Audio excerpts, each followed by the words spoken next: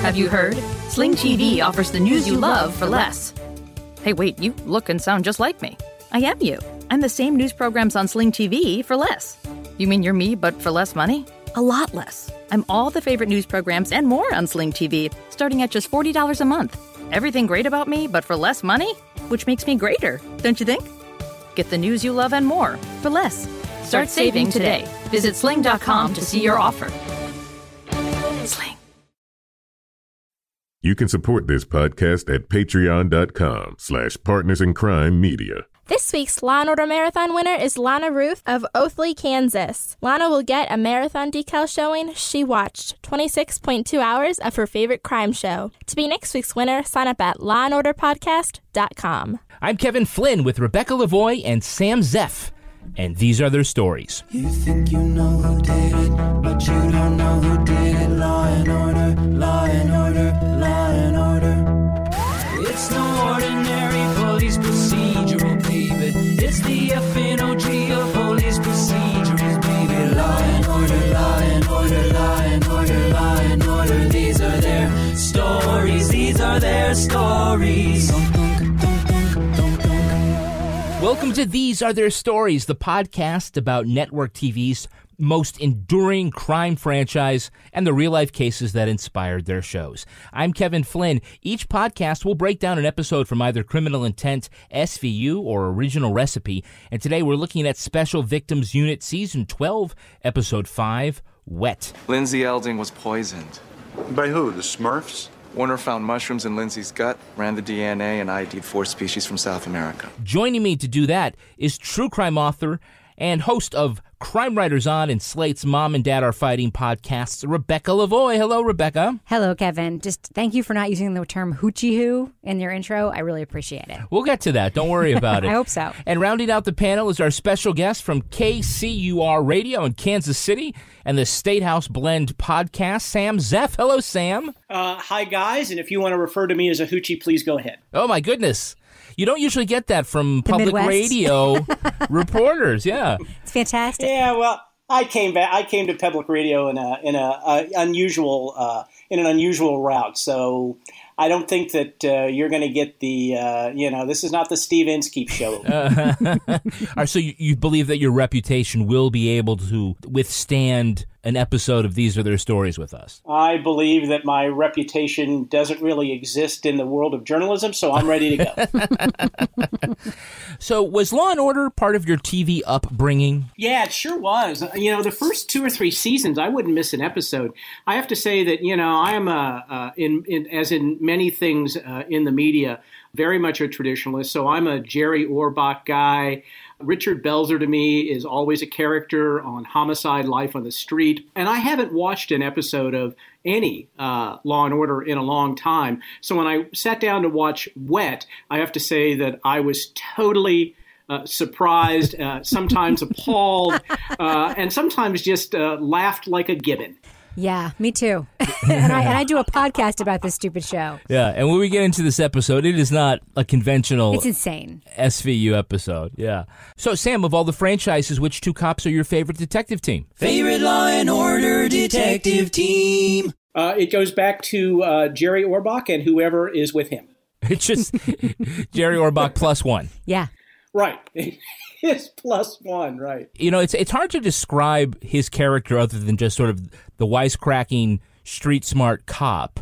He's not like a Pembleton or a Sipowicz or even a Gorin, He's almost like, just a little bit of a blank slate. You see in him what you want to see in him. Right, but I also think that he is, and I covered law enforcement, organized crime in Philadelphia for 17 years, and so I have to tell you that he resonates with me as one of those big city East Coast cops more than most, and I think that there, part of me, and I was pretty young when I started to watch, and so I didn't know about his. He's also a song and dance man, right? Yeah. And I didn't know guy. that till later, and then I fell totally in love with him. The singing, dancing New York detective. Yep. Who can't love him? Do you have a favorite prosecutorial team? Favorite Law and Order District Attorney Prosecutorial Team. I don't have a favorite prosecutorial team. I mean, I like Sam Waterston. I mean, I think that he was the most credible that I've seen on Law and Order. And it really felt to me when I first started watching the show that when you brought those two elements together, right? So now we're going to solve the crime, now we're going to prosecute the crime. That I really felt it was a complete meal at the end. But I think Waterston was great, and that also could be because I just think he's a terrific actor anyway, and enjoy him in whatever I've seen him in. All right, well, let me flip it then. Do you have a least favorite prosecutorial partner to Sam Waterston? Did anyone really get under your skin? No? No, I don't. I will say, though, that, and I've seen, when I say I haven't watched in a while, that's true, but I've seen maybe a dozen episodes. Ice-T just makes me crazy. Oh. I can't ever put him in that law enforcement role. I think he's just kind of an okay actor anyway. And, he comes up, for me, pops up in the sort of the most unusual times. Like, what's he doing, right? Wow. How is it that he fits into this investigation, right? I mean, it's just like, I would go to a crime scene and I'd see Ice-T and I think, some star power to the crime scene. But he makes me nutty when I watch it. It's really funny because we watched a little short video that Ice-T did. He did an interview with somebody when it was Howard Stern or something. And he was talking about going from playing gangsters to playing Finn on SVU. And he said, I just play it exactly the same way. I'm a guy with a gun trying to get people to do what I want them to do.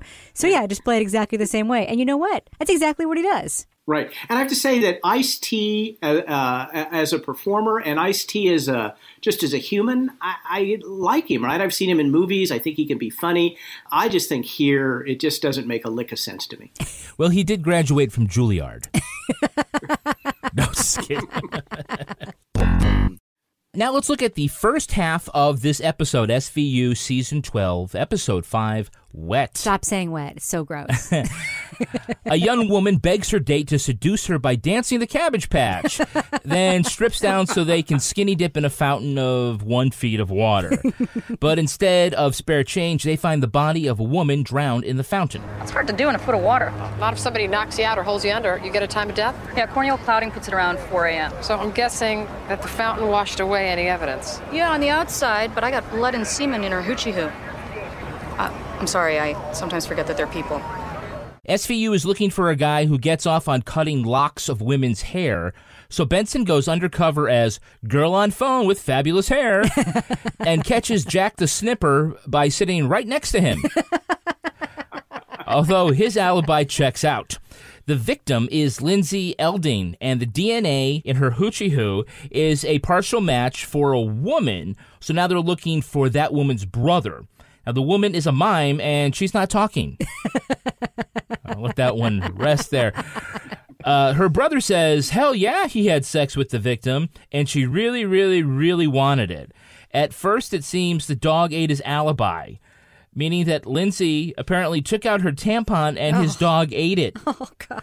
But it just so happens he also runs a website called Sex Prowler, and he has a video of the woman looking stoned but definitely DTF. At that moment, Lindsay's husband walks into the squad room and takes a swing at Stabler, and now we've reached just our first commercial break. Oh, no. It's endless. We're Relentless. 8 minutes into this episode. And by the way, walking into the squad room and taking a swing at a cop always works. There's nothing more that cops want than when you come in there and start a fight. The fact that he wasn't tased to within an inch of his life is shocking. Sorry about that. Say pun intended. Yeah, sorry. Well, Lindsay is a PR hack for a soda company. They've been throwing money at all sorts of charities to make people forget they're selling sugar water. Tests show Lindsay ate some South American mushrooms, which made her hot and horny. And the night she drowned, she'd been at a fundraiser put on rich old lady Mrs. Brooks and her disappointing granddaughter Emma. Photos show there were mushrooms on Lindsay's salad, and a protester had crashed the affair. But the protester turned out to be Professor Prochik, a specialist in South American mushrooms. Benson gets a whiff of what he's cooking, And during the interrogation, she goes all reefer madness and passes out. Okay. That was all in the first half. That was all the first half. That's incredible. So much action in this episode. Can we take a little break so I can have a nap? I'm exhausted. You could. You just don't want to mess up your hair. Yes. Because that was their first lead, hair snipper known as Sasson. Rebecca, tell me, what do you think of the quality of the deep undercover work done by SVU to find this guy? So they sit her on a park bench where she has a fake phone call with a friend talking very loudly about how wonderful her hair looks, which, by the way, it does. I mean, kudos to her. The hair is always good when it comes to Olivia Benson. Well, at least I got my hair done. Yeah, it looks amazing. I went to this new place, and it's so shiny and silky. I look like $1 million. Hey! Nice choice, Esther. Ow! That's not my name. Really? And she's sitting right next to the dude they're trying to catch. I mean, do they know who he was? And if they knew that, why didn't they just go pick him up? Like, why did she have to go through this whole charade? It was a really silly scene and a bizarre red herring insofar as that in an episode like this, typically, a red herring that earlier would go somewhere later. And this one did not. It was just extra for no reason and gave Olivia Benson a chance to brag about her hair. So good for her that she got that chance. Yeah, so basically, Sam, you go to Central Park, you sit at a random bench, and the criminals just come to you. It's, I have to say that if I had $1 for every time I covered a story about how the perpetrator, or as we used to say in Philadelphia, the doer, would just sidle up to you on the park bench and you put the bracelets on him, I'd be a rich man. Mm. Yeah, of course, Stabler's right there. He takes the scissors out. Like, where did he come from? Was he hiding in a bush nearby? So when we get back to the squad room, we see it's HGTV. It's like flip or flop in there. What's going on? Well, what's going on is there may or may not have been some storyline in the episode right before this. I don't remember what episode came right before. Yeah. But our 14-year-old son walked in the room just at that moment and was like, oh, look, a chance for them to redecorate the set of this TV show. Captain, say how long we'd be here?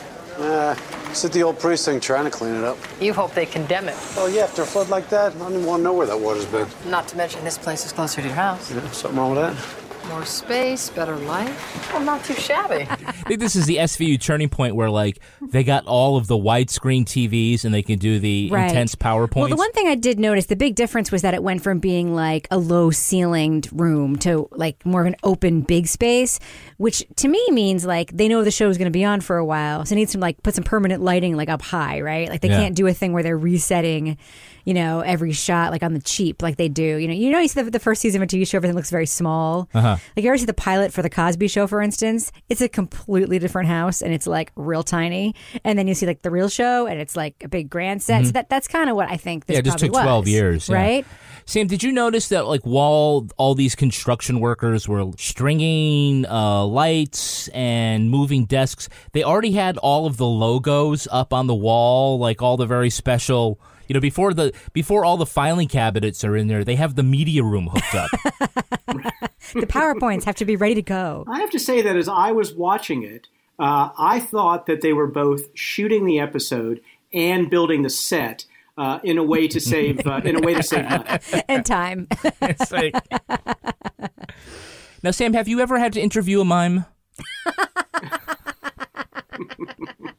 I've never tried to interview a mime. In fact, I have to say I just dislike mimes in general. So trying to interview one for a news story or as a law enforcement officer seems that you're going to resort to a beating pretty quickly. Now, let's just talk about that mime thing for a second, because her mime bit is that she's standing outside a store with full mime makeup, by the way. It's like old school miming, right? Yeah. Pulling on a fake rope, an imaginary rope. And inside the store, there's a real rope pulling up a box behind the window. Yeah. And then in order to get them to talk to her, one of the cops takes out an imaginary knife and cuts the fake imaginary rope. But then the box inside the store actually drops. So this is like a two-person mime act? Is that what's... Like, they never explain that. I don't think mimes give away their secrets. They're like magicians. I don't either. In fact, I'm absolutely sure that I think I saw that magic trick on this season's Americans Got Talent. Oh, wow. What goes around comes around. Was it pretty sure about was that. the magic trick done by the sister of a douchebag with a sex website? So, what do we think of the Kotex defense? Oh, okay. There's been a lot of disgusting shit that's gone down on this show. Really. I mean, you hear stuff, explicit stuff. It's usually like the medical examiner will be like tearing in the vagina, rectal cavity. You hear that stuff all the time. This was maybe the most disgusting piece of dialogue that has ever been written for anyone on this show, where the guy explains that... Look, the sex was consensual, okay? She even took out a tampon before we did it. Okay. Where's the tampon? Killer ate it. My dachshund. I had to take him to the vet. Your dog ate your homework. It's like, why? Why? It didn't add anything. The tampon didn't come into play in any other part of the investigative case. It was almost like the writer's room were like daring each other to see what they could get away with. Well, that was his alibis that he had to go to the vet and wait for the dog to cough it up. So disgusting and unnecessary. But also, by the way, really good fodder for making a podcast about SVU, which we are right now. So I guess you can't fault it too badly. And of all the dogs they could have chosen, they went with a dachshund, really? Wiener isn't that dog. a little obvious? Isn't that a little obvious? But there was so much like ludicrous stuff in this episode. It almost felt like a comedy of errors. This whole thing was like, it really did feel like a dare. Like the writers were drunk. And it was like, I'm going to do the Cabbage Patch sexy dance. Well, I'm going to top that with the tampon thing. It just, every scene, there'd be something insane. And this was probably the most disgusting, insane thing I've ever seen on the show. I'm just saying that it started off, with the ME or the woman from the ME's office talking about what she thought she saw, in her hoochie coo. Yes. And it's just, cops can be disgusting and inappropriate. But in that situation, I don't believe I've ever been on a crime scene and heard the word hoochie coo. Now, I've heard it from cops before, but, here's this dead woman. And first of all, she's been in who knows how long in this fountain. And you couldn't, you wouldn't know boo shit or apple butter about what's in her hoochie coo until you got her back to a place where you could actually examine it, right? And so right from the beginning, I thought, are you kidding? Honest to God, I thought you guys sent me a link to some sort of parody website. Yeah, no, it felt that way because the MEs on this show are like the most earnest characters. And you have like Tamara Tooney and you have, they're always like, it's always very serious as soon as the doctor arrives. And this character, like... And she sometimes forgets their people. You know what it felt like? It felt like one of those... their people. Yeah, all those shows on CBS that like I've never seen that I know millions of people watch, like Criminal Minds and like what's all these NCIS shows. Yeah, Numbers. You know how there's always like one like wacky goth in the office? Yeah. Like it seemed like that dialogue was written for that character who's never existed on this show ever. It was just really, really strange. Now, someone slipped Lindsay some toxic mushrooms on her salad. Like 8 pounds of toxic mushrooms. Sam, isn't there in the photo, isn't there an inordinate amount of toxic mushrooms on that one salad plate? There was an inordinate amount of mushrooms anyway on that salad plate. And, to think that she would look down and, look at her salad and she's at a dinner party and say, nobody else has mushrooms. Or this many. Right. And they just gobble them up, right? Just, and no funny taste. And that was the next portion where I thought that you had sent me the wrong link. Because then, of all the ways that they were going to ice this woman, it was the toxic South American mushroom. Yep. Right. which I think now should probably be another way of dying on the instead of Colonel Mustard with the candlestick and Clue. Right. Yeah. Right. It's a crazy mushroom professor with South American shrooms. In the fountain. What was so funny about so the whole purpose of there being so many mushrooms there was because the way they discovered it was by looking at a photo, right? Yeah. And like whoever it was that was deciding, like that did that setup for that photo, which then we see as evidence. you know that some PA was like, I'm not sure if you can see the mushrooms in the photo. Just add more. Just add more. Keep going. It was basically like all mushrooms with 4 pieces of lettuce. Exactly. It's the fungi equivalent of, I need more cowbell.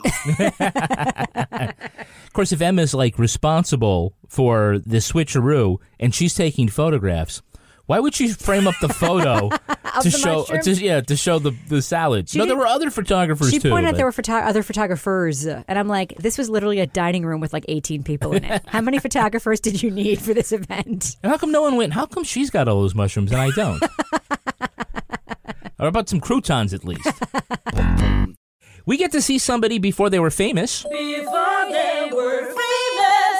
Sam, do you recognize the skinny dipping girl? I didn't recognize the skinny dipping girl, but now I'm super excited. Okay. Rebecca, do you know? I recognized her. I don't know her name, but we had an argument about it while we were watching the episode. I was like, oh, that's Supergirl. And you're like, nah, it's not. And I'm You're no, that's definitely Supergirl. Yeah, it's Melissa Benoist. Who was also on Glee, right? Yeah, she was yard sale Rachel in the later seasons. Discount Rachel, yes. Discount Rachel. Is the little boy getting angry? Stop it. I mean it. Is the little boy gonna teach me a lesson?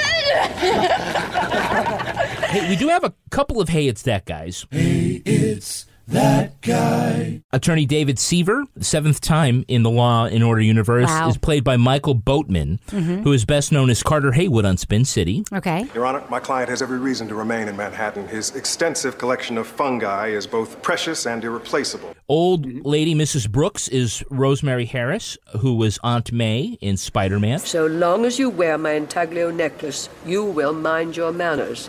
It's been in my family for 5 generations. Oh, I kept calling her Discount Mrs. Cunningham from Happy Days. That's who I thought she was. Yeah, no. So we got Supergirl, Spider-Man, who else? Oh, yeah, we have Professor Prochek. Can anyone name the actor who plays him? Nope. Sam? No, not at all. That's David Krumholtz. He was Charlie for 6 seasons on CBS's hit Numbers. Oh, I didn't watch that show. There's not a fern or fir tree, warthog or wombat, hippo or human being. Nothing on this planet can survive without water. Well, you can see him now. He's playing Harvey Wasserman on The Deuce. Oh, okay. We're watching that show, yeah. Oh, The Deuce. Yeah, I guess they look for somebody who just wants to look a little scraggly. I wonder what the casting call was like on that. The casting call is someone who can convincingly be a rube and a brilliant mushroom scientist at the same time. That's like the casting call for that, right? Well, it's a narrow lane to exist in. It's like those like casting calls I imagine for like Cirque du Soleil shows. We need an acrobat who can shoot a gun who's also a gymnast. And can swim. And a little bit of miming with it. Yeah, Never perfect. hurts. Yeah. Never. Now, this episode will definitely go down as having the greatest non sequitur in the history of police interrogations. Detective, you okay? We saw you on the roof with your gunman. What's going on? I'm not the one who stabbed the captain with the pickle. Uh-oh. What is this supposed to show us about how dangerous these mushrooms are? I don't know if they're dangerous, but again, it felt like a dare in the writer's room. Like, what can we get Mariska Hargitay? Like, maybe she was just like a super bitch on the set that week. I don't know. What do you think, Sam? I have to say that when I heard that line, the first thing I wanted to know is, where do you get these mushrooms? Different kind of mushrooms, I think we're talking about, right? She definitely did not get a whiff of the I'm hot and horny mushrooms. which actually would have made it for an even better interrogation, I think. Oh, yeah, I guess. But I don't think the writers wanted to go there with her. I think they were fucking with her. I really do. Yeah. If everything else was really super serious and heavy, like some SVU episodes were, and then this happened. You might be a little worried. You'd be like, oh no, Benson has to go to the hospital. What's going to happen? Yeah, what has she been exposed to? Is this going to hurt her chances of becoming a mother someday? Which is what every other episode is about with her, right? Yeah, will her baby be born with fungus? What's it going to do to her hair? Exactly. As long as that wasn't hurt, we're all fine. Yeah, we're all fine. So, again, just the line, stab the captain with a pickle. I mean, some people would say that's phallic. Yeah. Yes. Some people. Some people. You don't have to be Freud to figure this out. In Niagara Falls? Seriously. A lot of signs pointed to that, Kevin. Come on. It's not exactly subtext. Disney Plus and Hulu are better together in the Disney Bundle with new movies and series. On Disney Plus, experience the full Taylor Swift The Eras Tour, Taylor's version, with new main show performances and acoustic collection. On Hulu, follow the fantastical evolution of Bella Baxter, played by Emma Stone in the award-winning film Poor Things. All of these and more streaming this month. Get the Disney Bundle with Disney Plus and Hulu. Terms apply. See DisneyBundle.com for details. Have you heard? Sling TV offers the news you love for less. Hey, wait, you look and sound just like me. I am you. I'm the same news programs on Sling TV for less. You mean you're me, but for less money? A lot less. I'm all the favorite news programs and more on Sling TV, starting at just $40 a month. Everything great about me, but for less money? Which makes me greater, don't you think? Get the news you love and more for less. Start saving today. Visit sling.com to see your offer. Sling. Want the same expert advice you get from the pros in the store while shopping online at DiscountTire.com? Meet Treadwell, your personal online tire guide that matches you with the perfect tire for your vehicle. Get your best match in 1 minute or less with Treadwell by Discount Tire. Rebecca, I don't think I can take another episode of SVU where somebody gets high and freaks out on mushrooms. Yeah, one is definitely too many of those. Yeah, which is why I'm going to turn my attention now to the great content I can get from Audible. Yes, my favorite. Audible content includes an unmatched selection of audiobooks, original audio shows, news, comedy, and much more from leading publishers, broadcasters, entertainers, business information providers, and South American mushroom growers.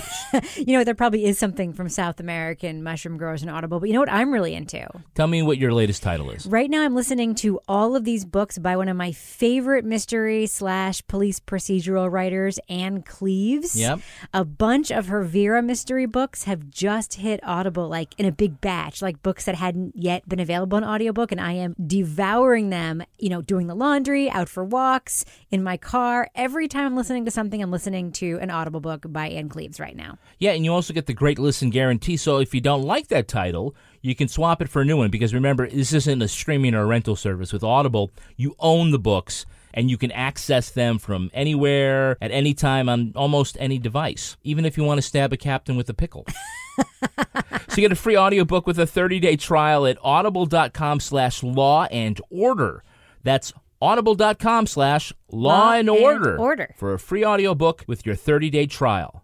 Bump, bump. Let's take a look at the second half of this episode. I'm exhausted.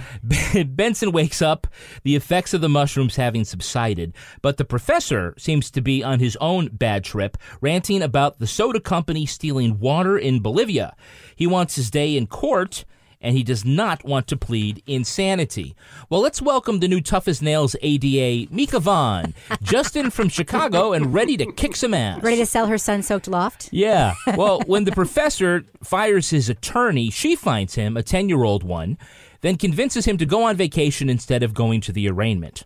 Professor Prochik agrees to plead to murder, but at his elocution, Stabler hears him misidentify the kinds of mushrooms Lindsay ate.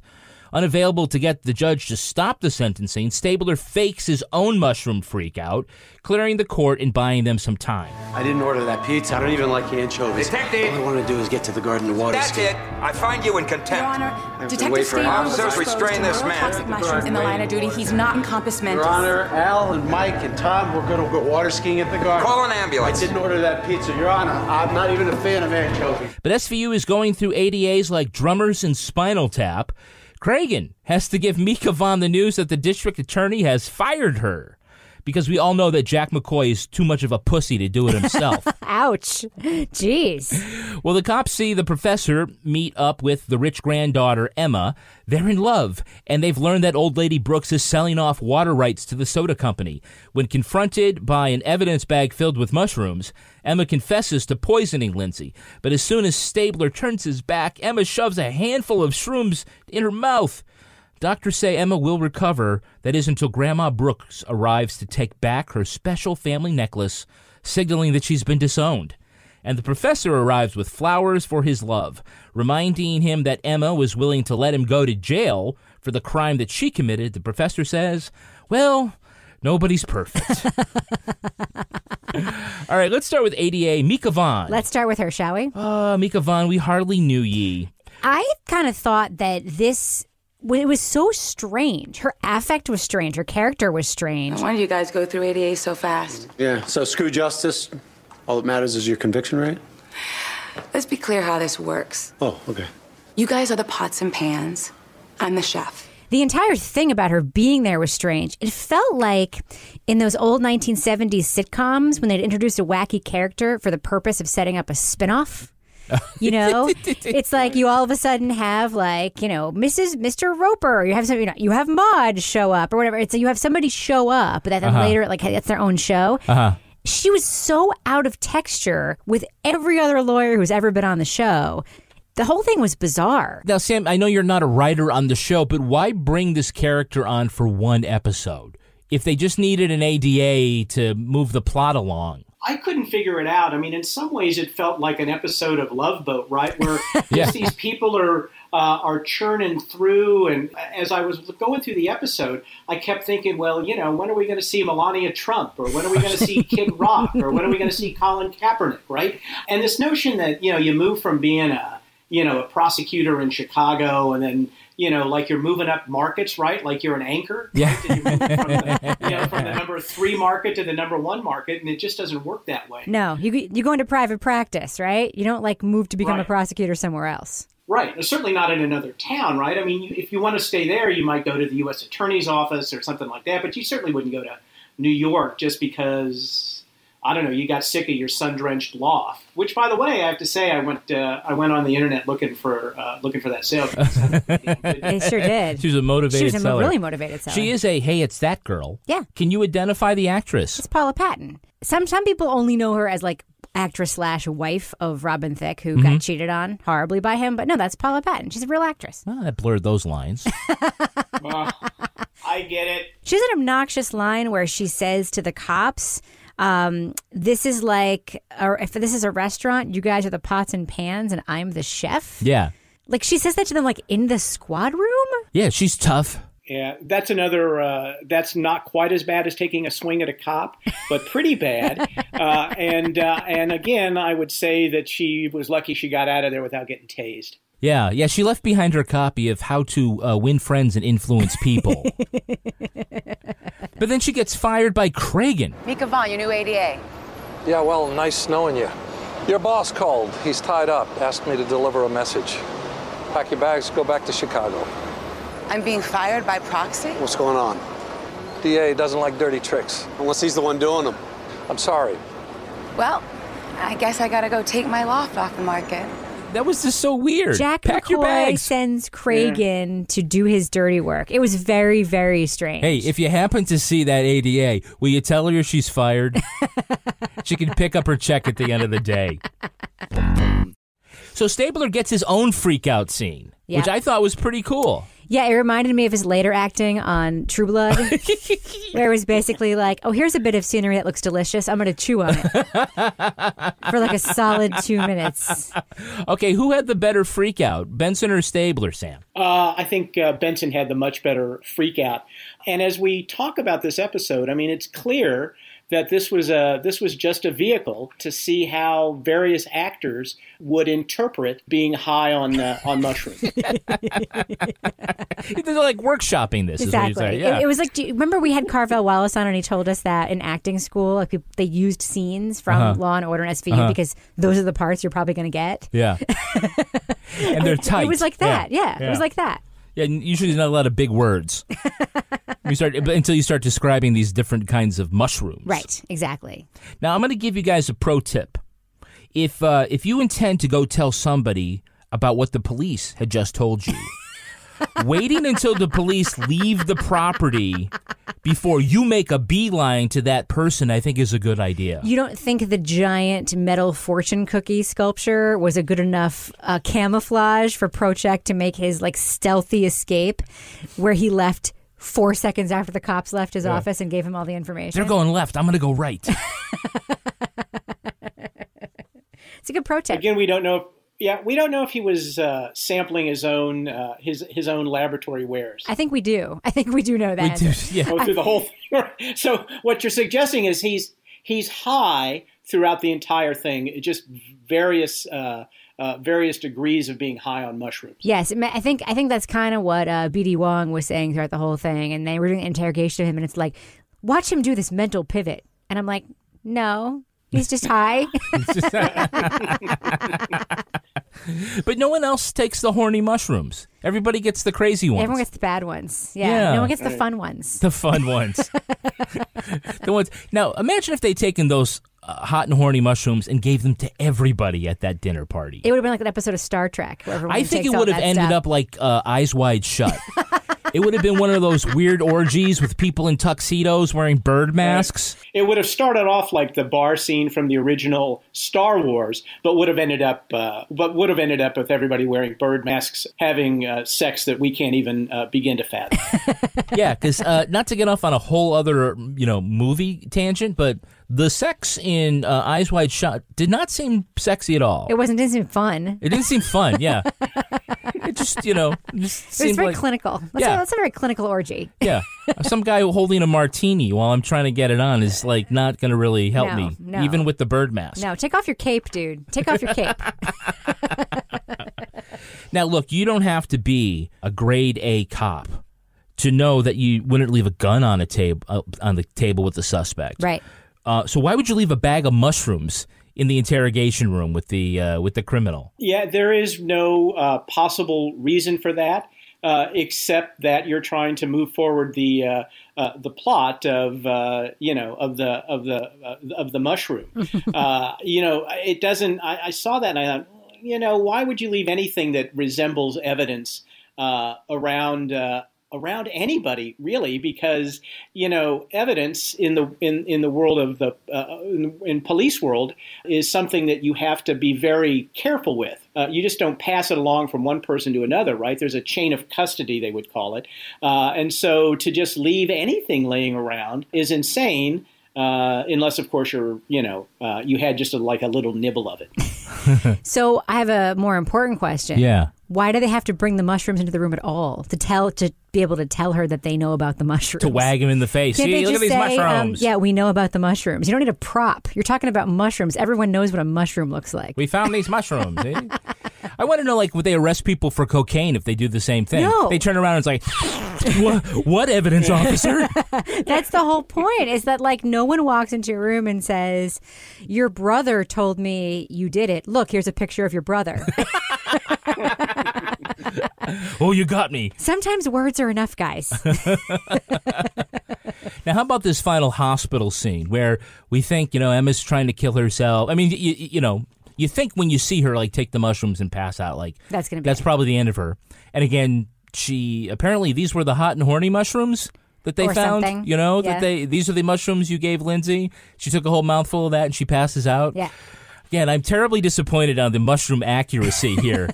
The continuity, is really off. But she wakes up, and of course, here comes old lady Brooks. Mm-hmm. And no loving reunion. She disses her. But, Graham, you are not my grandchild. I came only for my intaglio. I'm sorry. You will inherit nothing. You think that's what I wanted? Your money? I don't frankly care. I just wanted a mom. Yes, well, she died.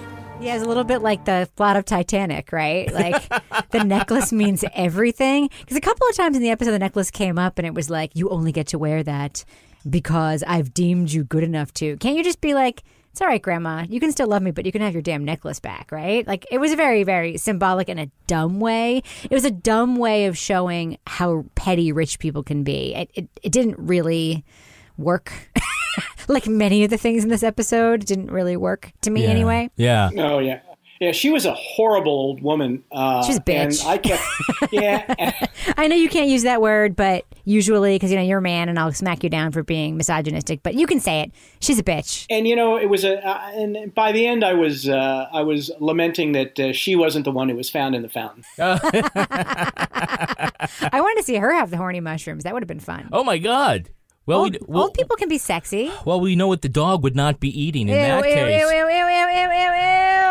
And then the professor comes in with a bunch of wildflowers. Did anyone else think with his track record of mushroom vapors, These flowers are probably going to do something horrible, too. Yeah, I don't know. It was very sweet, though, that he was willing to look beyond the fact that she almost framed him up for murder. Just so he could get it on with someone who doesn't even have any money anymore. Good for him. It was very sweet. Well, nobody's perfect. Well, he's the bigger man for it. Yes, he's the big... Exactly. Well, let's take a look at the real-life story that inspired this episode. It's time for Ripped from the Headlines. I can't wait. You think you know who did it. You think you know who did it. But you don't know who did it. You don't know who did it. Ripped from the Headlines. This episode takes some cues from the controversy about the health effects of soda on young people and the failed attempt by New York politicians to levy a tax on sugary drinks. But let's be honest. The inspiration for the script appears to be a raging fever dream by one of the show's writers. I mean, seriously. We all know this episode was written just so Benson can say, I'm not the one who stabbed the captain with a pickle. A fucking pickle. That's even more daft than Finn's line about the Hamburglar. Someone said, hey, if I wrote this line about stabbing someone with a pickle, will anyone notice? Well, apparently nobody did. Everyone in the room said, brilliant, we love it. Memes of this will probably live on the internet forever. We're so glad you had that fever dream. It's of importance to note that after this season, Christopher Maloney left the show. And although Mariska Hargitay was nominated for an Emmy Award, she's not been nominated since. Who's been stabbed with a pickle now? Wow, that was different and awesome. Nice job, Cy. Sam, you're from the land of non-fructose corn syrup. What is the take on the issue of soda in farm country? We are very pro soda out here in the Midwest. Although I've been following the in Philadelphia where they have the soda tax. And there's been much consternation about it. So I'm guessing that they're going to find a woman raped and killed in one of the many fountains along the Benjamin Franklin Boulevard any time now. Because of the soda tax. A can of Pepsi right next door. Here's what's funny about this whole plot of this episode, right? I remember this soda thing in New York That's really not what's well, funny about this plot. But I do remember that it was Bloomberg, right? Mm-hmm. Who wanted to make it so that 7-Eleven could no longer sell big gulps or whatever. Yeah, it was a certain size, yeah. And people lost their minds over it in a way that was really unexpected considering how New York really is the capital of skinny ice cream and skinny margaritas and so forth.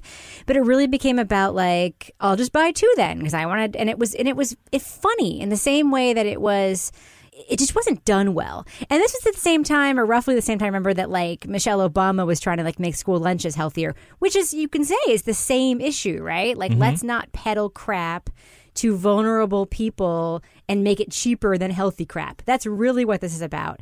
This episode then goes into Bolivian water rights, which I'm not saying isn't also a part of this debate, maybe, somewhere in the big picture, right? Yeah, the oppression of people for their water rights. Okay, maybe that's a separate issue.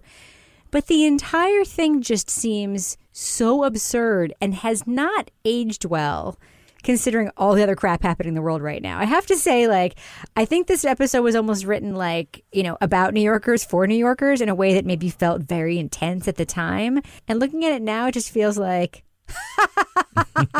it is adorable that you guys used to care about this, Just goofy. Yeah, it's adorable. There was a moment where Munch, sitting in the squad room, I think he's in his uniform, and somehow has some unexpected knowledge about South American mushrooms, where they mention this and he goes, "Oh yeah, those are from South America." And where would he acquire this knowledge? And the whole thing seemed way out of the bounds of reality, and made even more so by the fact that he's sitting there in his damn uniform, which he never does. Which is disconcerting. Let's face it, we've seen him in his black silk pajamas more often than we've seen him in his uniform. That's true. Right. Now, if you believe soda's bad for kids, is that the responsibility of parents or the government? That's a stupid question. Not a stupid question. It's a fair question. No, it's a fair question. I do think that the issue around soda has a lot to do with just the cost of food, with the availability of food, with the availability of, being able to sell horrible, cheap, bad for you products to vulnerable people who live in food deserts. It's a whole system that's in place. It's not one person's fault or another person's fault. I myself like a little can of high fructose Coke once in a while, but I also have other choices where I buy food in a way that some parts of the country don't. So it's more complicated than you're making it. Well, you're one of those East Coast liberals. Let's go to the heartland in Kansas City. Sam, you might have to report on this, so I'm not going to ask you to necessarily state your view, but is this part of how the argument gets framed? Is this the parents' fault? It's the government's fault? It's the kids' fault? Yeah, I have done stories about this, and I think that it's a little bit of both, right? I think there's parent responsibility and there's clearly government responsibility. This notion that that there were unlimited number of soda machines in high schools and junior high schools and middle schools was ridiculous, right? Those are really bad choices that these kids make in a contained atmosphere. Even if they wanted something else, they couldn't have it because they just had Coke or Pepsi or whoever was giving the school district more money to put their machines in the schools. So while there's clearly parental responsibility, which is easier, for people who don't live in a food desert, there's also governmental responsibility as well. And so I think that if the government has to step in and keep the diabetes rate from going through the roof, I don't have a problem with that, because then in the long run, we all pay for that through more taxes for Medicare or Medicaid. Or emergency room visits for people who are uninsured. So I think the government does play a role in this, and sometimes they have to keep us from doing dumbass things, like taking South American mushrooms. Absolutely. That was, when my son went off to college, I said, son, stay away from the South American mushrooms. That's right, yeah. All right. Do whatever else you want. Don't do that. Asian's fine, but not the South American ones. That's going to do it for us. We want to say thank you to our guest, Sam Zeff. Sam, where can our listeners follow you online? You can follow me on Twitter. I'm at Sam Zeff. You can listen to my history podcast called Archiver.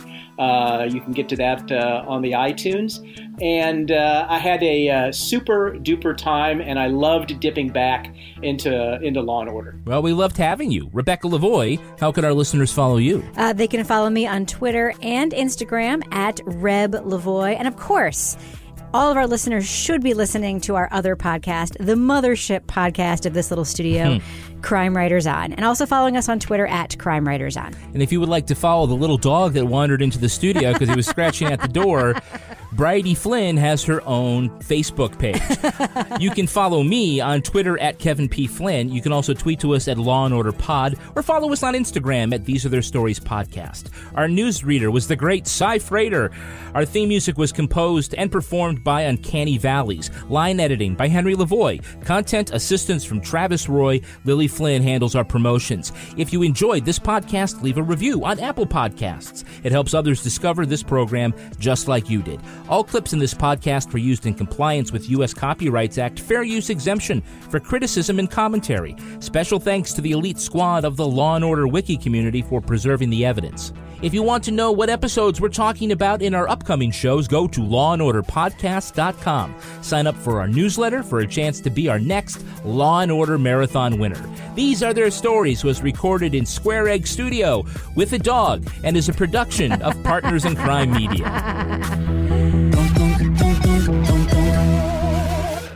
Partners in Crime Media.